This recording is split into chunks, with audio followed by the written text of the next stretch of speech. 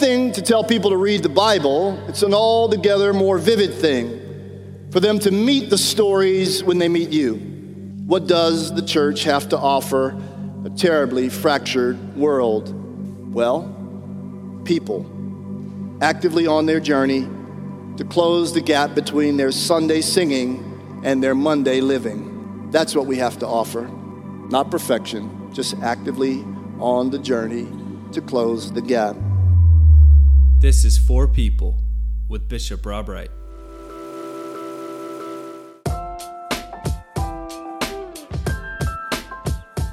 Hi listeners, welcome to For People. This is your producer, Easton Davis, bringing you a special episode this week. Bishop Wright is currently in Kenya representing our diocese with Habitat for Humanity International as a board member. This week, we bring you Bishop Wright's sermon given at the 117th Annual Council of the Diocese of Atlanta, the annual gathering of more than 500 people from across the diocese. Thanks for listening, and share this episode with a friend. Greetings to all of you in the name of our Lord and Savior Jesus Christ. How good and how pleasant it is for brothers and sisters and siblings to be together, the psalmist says. It's like a beautifully fragrant oil running down from the top of our heads to the edges of our garments. That's how I feel this morning. It feels good to be together.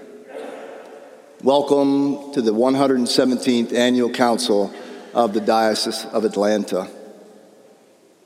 From the 5th chapter of the Gospel according to St. John and the 6th verse, we hear Jesus pose a life-changing question to an individual. Here's the question. Would you be made whole? This story, I confess, is one of my favorites. It's about wholeness and healing in the coming together of word and deed, lips and lives. John tells us that Jesus walks through a gaggle of people, only to make his way to a man who had been an invalid for 38 years. Think of him as maybe the senior warden of this congregation. Maybe. He and his congregation have a diversity of maladies. They've all come to this place and to these pools because the pools are pregnant with possibility. An angel visits these pools regularly, stirs the water, and people are made whole and sent back into the world.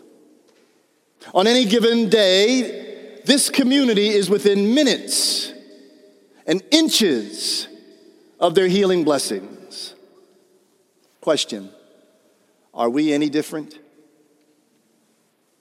Now, here comes the poet laureate of Nazareth. And this morning, he's got a question, a direct question, all cake, no icing. Would you be made well? What a loving question, because it seeks to activate agency and create capacity more than just generate a simple answer.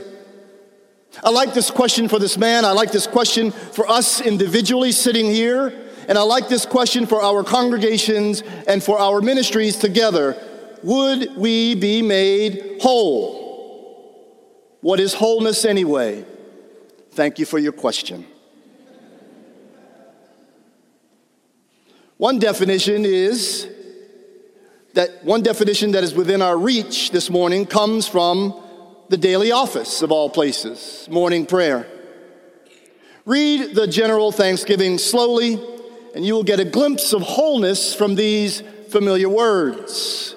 Quote, and we pray, give us such an awareness of your mercies that with truly thankful hearts we may show forth your praise, not only with but in our. This is going to be a good day today. Let me say that another way. seeing the innumerable mercies of God in our own lives, at our own addresses, and experiencing the subsequent swelling of gratitude in our hearts, our mouths fill with the praises of God. And because the author of that prayer seems to know us well, the author goes the extra mile to connect praise of our lips with praise evidenced by our living. What did the authors of this prayer know? They know that wholeness and wellness come from alignment of our lips with our lives. Wholeness is getting your mind and your behind, as I like to say, in line. It is to live the words we pray. More than that, it is to be the words we pray. Wholeness is to be the stories of Jesus from Carrollton to Covington, from Hartwell to Macon, and beyond. It's one thing to tell people to read the Bible. It's an altogether more vivid thing for them to meet the stories when they meet you. What does the church have to offer a terribly fractured world? Well, people actively on their journey to close the gap between their Sunday singing and their Monday living. That's what we have to offer. Not perfection, just actively on the journey to close the gap. Question: so what can we do today? Answer: offer ourselves yet again to Jesus and to the medicine of his stories and his invitations. That's what we can do. Would you be whole, Jesus asked? And the man's response is startlingly familiar. He doesn't say, "Yes, Lord," like other stories in the Bible. He doesn't even say what most Episcopalians say when you ask them a straight question. Interesting, Bishop.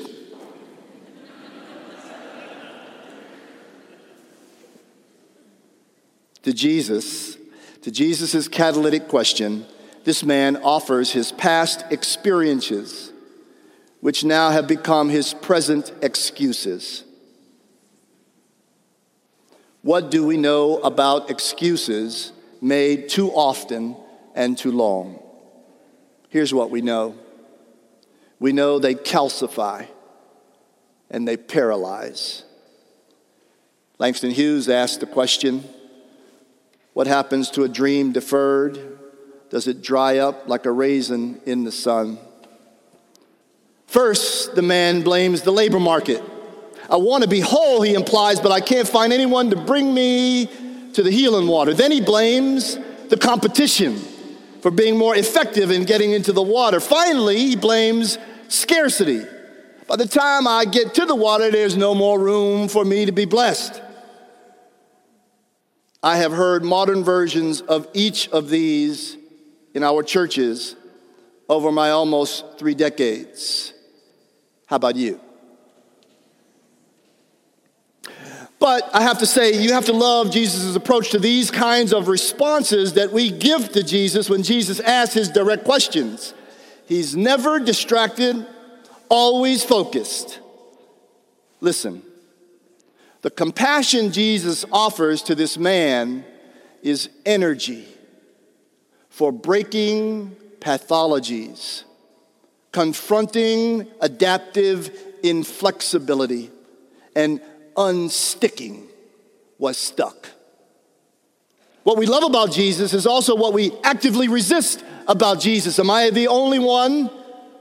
His loving insistence. Jesus insists that we are more than our estimation of ourselves, that we are more than our wounds. He insists that there is more vitality and abundance possible. Jesus' love in this story for us, for this man, is to hold on to and hold out for us a version of ourselves that resists our own self-sabotage. Jesus' question is an escape hatch from the numbness and melees and cynicism that seeks to steal agency from us and wants to reduce us to bystanders when the blessings are right there. That's a whole lot for 9 o'clock in the morning, ain't it? Just you wait. Bear in mind, beloved, the journey to wholeness is not microwave popcorn. The first step in allowing Jesus' words to bring calm and direction to the traffic of our minds.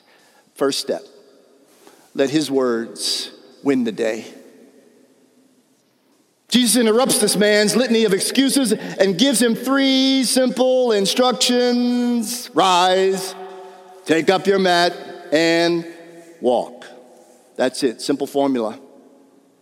Most of Jesus' instructions are simple, relatively speaking. Wholeness enters the soul first through consent. And then it multiplies itself through compliance. Pay attention at the baptismal covenant today. Consent, compliance. Yes again, Lord. So we have to congratulate this brother of long ago. His consent to Jesus is wordless, but his compliance to Jesus' invitation is wonder-making. He rises, he's made whole. His body is transformed from a sad question mark into a human exclamation point. What we are left to wonder in the final analysis is this: was this man's infirmity ever actually in his limbs, or was it always in his attitude? From Jesus' lips to this man's life, wholeness is born. Isn't the same available to us? 1,000 years ago, Wendy, I was a school chaplain. It seems like 1,000 years ago. And I remember leading chapel and going on about some story from Scripture to my first and second graders. You ain't preached till you preach to first and second graders. I want you to know that. This is easy in comparison. Towards the end of my little half-baked homily, some sweet little somebody raised their hand and asked me a question. She said, "Chaplain Wright, how come God did all the really cool stuff a long time ago?"